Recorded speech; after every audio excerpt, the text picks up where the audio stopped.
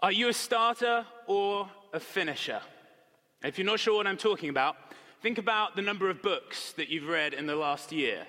How many of them did you start, and how many of them did you finish? Or think about the TikToks you've watched recently. How many did you start, and how many did you finish? Shout out to amateur theologian right there. Or if you're not a reader and you're not into TikTok, think about the home projects you've done in the last 10 years. How many did you start, and how many did you finish? I'm a chronic starter, confession, this morning. Last May, I began to update our master bathroom from a beige color palette to a gray color palette. Started with the floor and got that knocked out in 2 days. Looks great. My wife, Rachel, she ordered all of the materials I'd need to do the countertops and the backsplash. That was next. And they've sat in my garage since last May. I'm a chronic starter. My wife, on the other hand, she is a finisher. We recently got a puppy. His name, look at that. His name is Marlowe, which is the name of my hometown in England. He's a mini Labradoodle. And as part of his training, my wife has been taking him to puppy school. And for a whole variety of reasons that I won't go into, it hasn't been the best experience. In fact, after week 3, she came home and she was so frustrated about how that week's session had gone. And because I'm a starter and not a finisher, what did I tell her to do? Quit. I said, don't worry about the money. It's just not worth your time. Don't bother seeing it through to the end. But my wife is a finisher. And so come hell or high water, she was going to finish puppy school. And so last Monday, Marlowe graduated from puppy school with his doggy diploma. There you go, yeah. Sorry about the censorship there. I wanted to erase the name of the puppy school because I didn't want to publicly disparage them to all the people here and online. Let's just say it didn't get any better, and so I was right, but don't tell my wife that.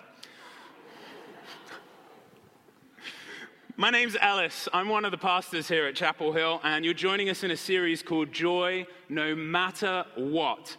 We're looking at a letter that was written by one of the early church leaders, Paul. He wrote it to the church in the Greek city of Philippi. And as Pastor Mark shared with us last week, this church, the Philippian church, was perhaps Paul's sweetheart church. He spoke so fondly of them in his letter. And one of the major themes in this letter is the theme of joy. Joy no matter what.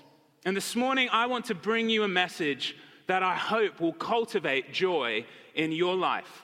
And I'm going to seek to answer the question, is God a starter or a finisher? And as I do, my hope is that as you hear the answer to this question and the implications for your faith journey, that you will be encouraged, that you will be spurred on in your faith, and that you will find more joy in your life. So let's take a look at what Paul writes to the church in Philippi. We're in chapter 1. We're picking it up in verse 3. I thank my God in all my remembrance of you, always in every prayer of mine for you all, making my prayer with joy because of your partnership in the gospel from the first day until now.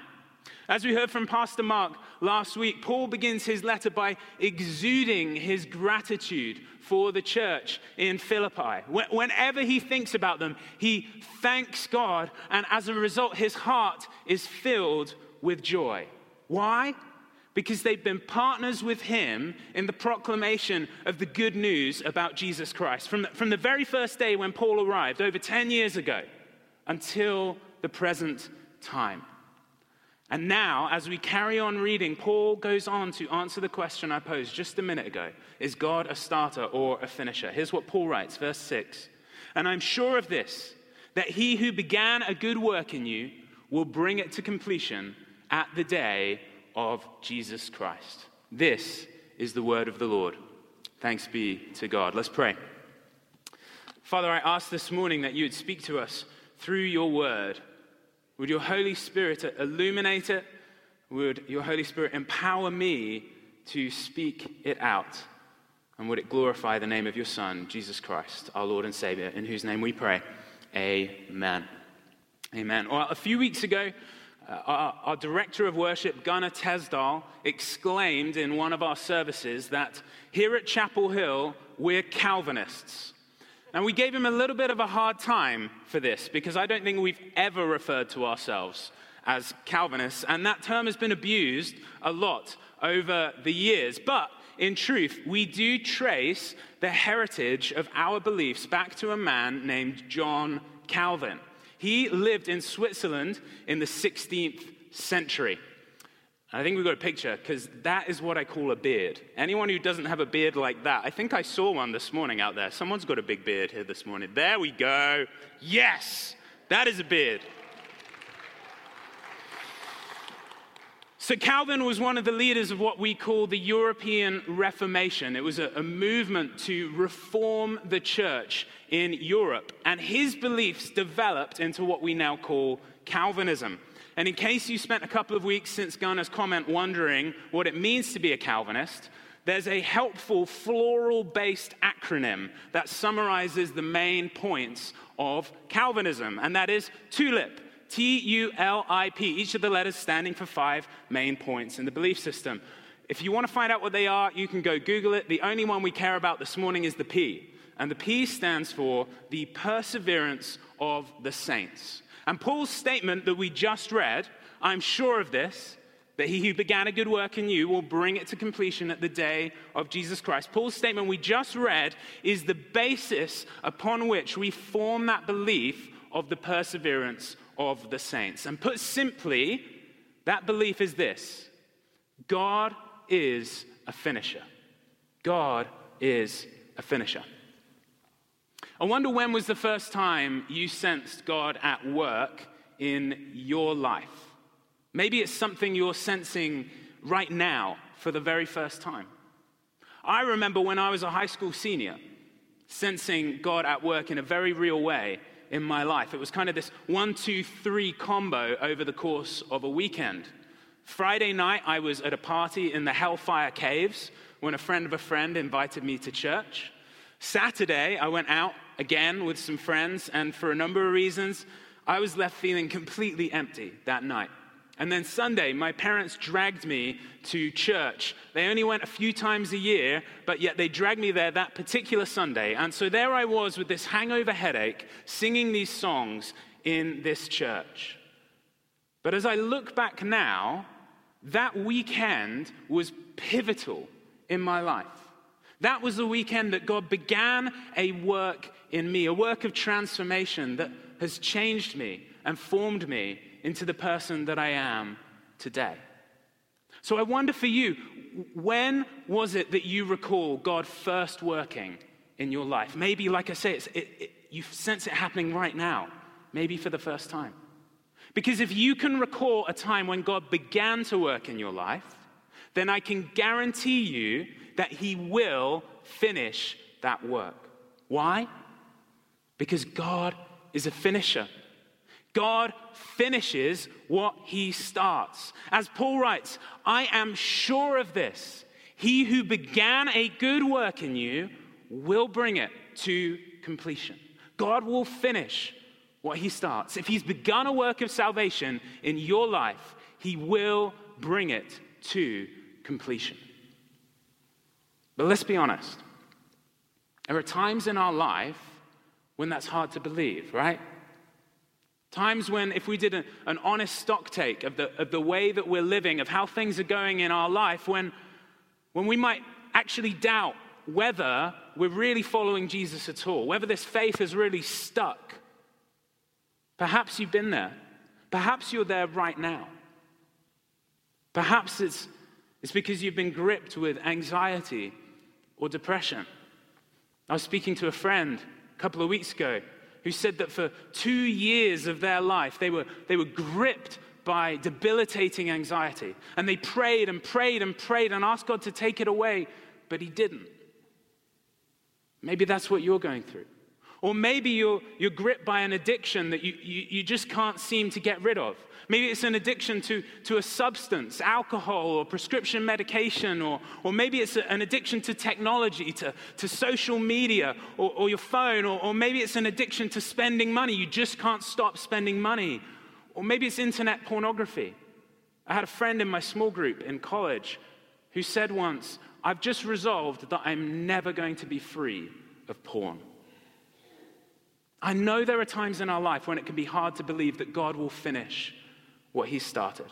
When it feels like the faith that began so strong, burning, so bright and clear is beginning to waver and might not make it. And if it isn't in your own life, then I wonder if it's in the life of one of your kids or your grandkids. A child who was brought up in the nurture and admonition of the Lord, who seems to have walked away.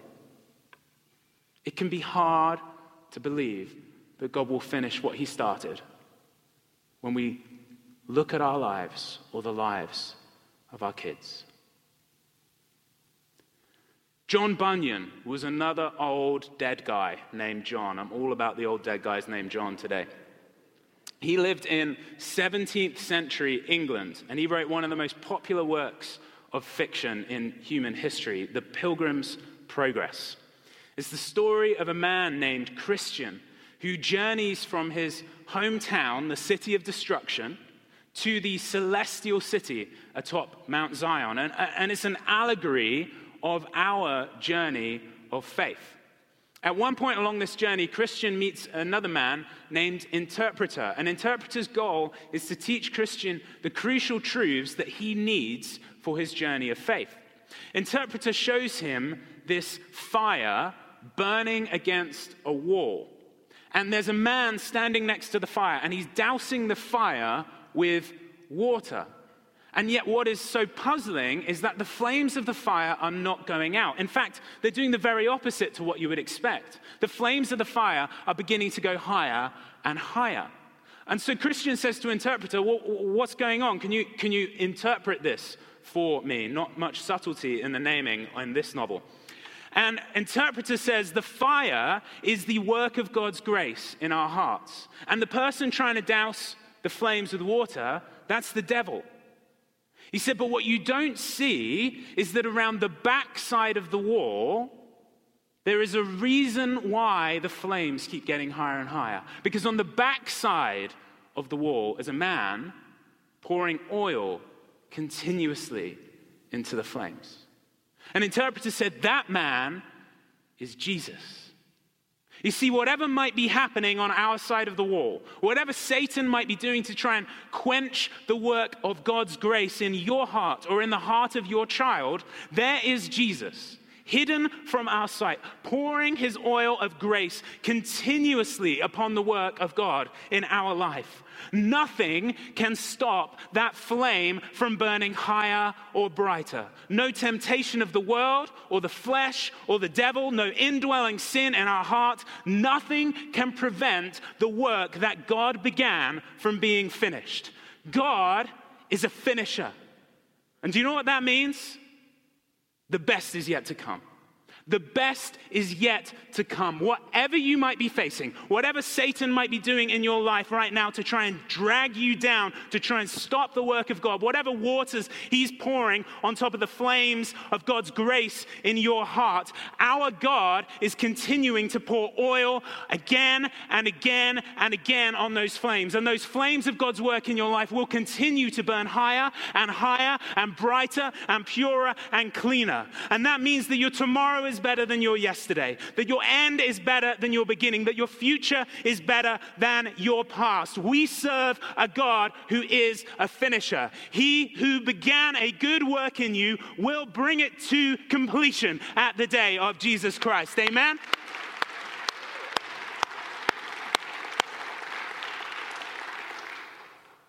Now, I know there's some of you listening and you're just, yes, Ellis, I believe it. I've got this. I've got that assurance. It's right there in my heart. And then there's others who are like, I just don't know. Like I hear it up here, I see the picture and I understand it, but I don't know. deep in my heart. Because right now, Ellis, it looks like that fire is about this big. It may even just be smoldering embers. And I don't know if my faith is going to make it through the next month, let alone to the end of time. And if you're there this morning, I want you to know, firstly, you're not alone. And that is why God has designed us to live in community together. This is not a faith journey of me and Jesus. This is a faith journey of us and Jesus together. You see, I wonder if the original recipients of Paul's letter, those Christians living in Philippi, I wonder if they were in that place themselves. I wonder if they were beginning to doubt if they were going to make it, that the oppression that was against them was too much, and that they weren't going to make it through.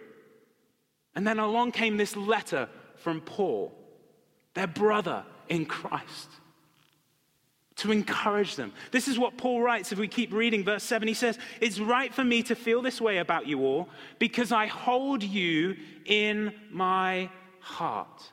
Do you know, have you ever had that moment where you just randomly start thinking about a person and you're like, why am I thinking about them? And then you start praying for them because, well, they're a person, so they have stuff. You know they have stuff that you can pray for, and so you start praying for them. And then maybe even you drop them a message just to say, hey, I wanted to let you know, God put you on my heart this morning, and I'm praying for you. I think that's what happened with Paul right here. God put the Philippians on Paul's heart while he was in prison. And so he said, I need to reach out to them, and I need to write them a message, and I need to encourage them. That the work that God has started, he will bring to completion. And not only is he encouraging them with that truth, but Paul's praying for them. Drop down to verse 9 and read with me. "And it is my prayer that your love may abound more and more with knowledge and all discernment, so that you may approve what is excellent," and get this, "and so be pure and blameless for the day of Christ, filled with the fruit of righteousness that comes through Jesus Christ to the glory and praise of God." Paul is praying that they would get to that day of Christ pure and blameless, that they would see that truth that he just spoke about, that God will finish what he has started, that they would see that truth come to fruition in their life, that their love would grow, that the flame of God's grace in their heart would burn higher and brighter, that they would become purer and cleaner, that flame wouldn't be filled with soot and carbon, but it would be bright and clean and pure, and that they would be filled with the fruit of righteousness on the day of Jesus Christ. Paul was praying for them the very truth that perhaps they couldn't believe themselves. He was praying that God would work in their life to witness the reality of the truth that he just proclaimed. The best is yet to come. And so maybe if you're here today and you're one of those people who's like, I've got this. Yes, God is a finisher. Amen. Come on, clap your hands. Woo! The best is yet to come. If that's you, I wonder who it is in your life that you might need to have faith for because they can't have it for themselves. I wonder who it is in your life that you might need to pray for because they don't have the words to pray for themselves. I wonder who it is that you might need to reach out to and encourage today because they don't have the courage to take another step in this journey of faith. You know what? If you've got this, yes, amen, that assurance, I've got it, then right now I want you to start praying for whoever it is that God's laying on your heart. You don't even need to listen to what I'm going to say in the next couple of minutes. Just start praying right now for that person. In fact, if you've got them already and you know who they are, grab your phone here in service. I give you permission to take your phone out and send them a message. Say, God put you on my heart this morning, and I'm praying for you. I don't know what you're going through, but I'm praying for you. And then there may be people here this morning who don't know whether their faith is going to get them through the next month. People whose faith is wavering. It started strong, but today it just feels like there's embers. There's nothing there. Well, I want to pray for you this morning because I have confidence that God will finish what he's started, that he who began a good work in you will bring it to completion. And so I want to pray for you the same way that Paul prayed for the Philippians. And so maybe we could all pray right now. Maybe close your eyes, bow your heads, and wherever you are, if you're here, you're at home, watching online, if you're in a position where you're sensing that opposition of Satan against you, you're sensing that the flames are dwindling in your heart, and you this morning want to have faith, more faith, that God is going to finish what he started, and you'd like to be prayed for, I want to invite you, just reach out your hands in front of you, just put them out in front of you, open them up. I'm going to pray right now that God would pour out that oil upon the fire of his work in your heart. Father, I pray for any person here in this room, watching online, any person who is in that place, that you would meet them right where they are, that you would pour out your oil upon the flames of your work, that they would sense, even now, you at work, changing them and transforming them. In your word, it says, no weapon formed against me shall prosper. And so I pray against any weapon of the world, flesh, or the devil that might be against that person right now. And we command it to go in the name of Jesus. And would you bring your Holy Spirit now to enliven them, to revive them, to empower them, that they may step forth in boldness and courage and in faith that you are a finisher, that the best is yet to come, that their future is brighter than their past. Jesus, give us faith this morning, we pray, where we do not have it. We believe. Help our unbelief. We pray in the name of Jesus. Amen.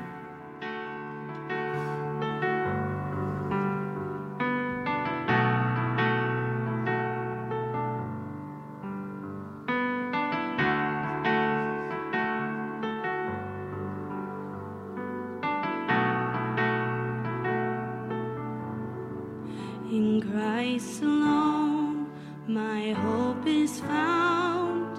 He is my light, my strength, my song.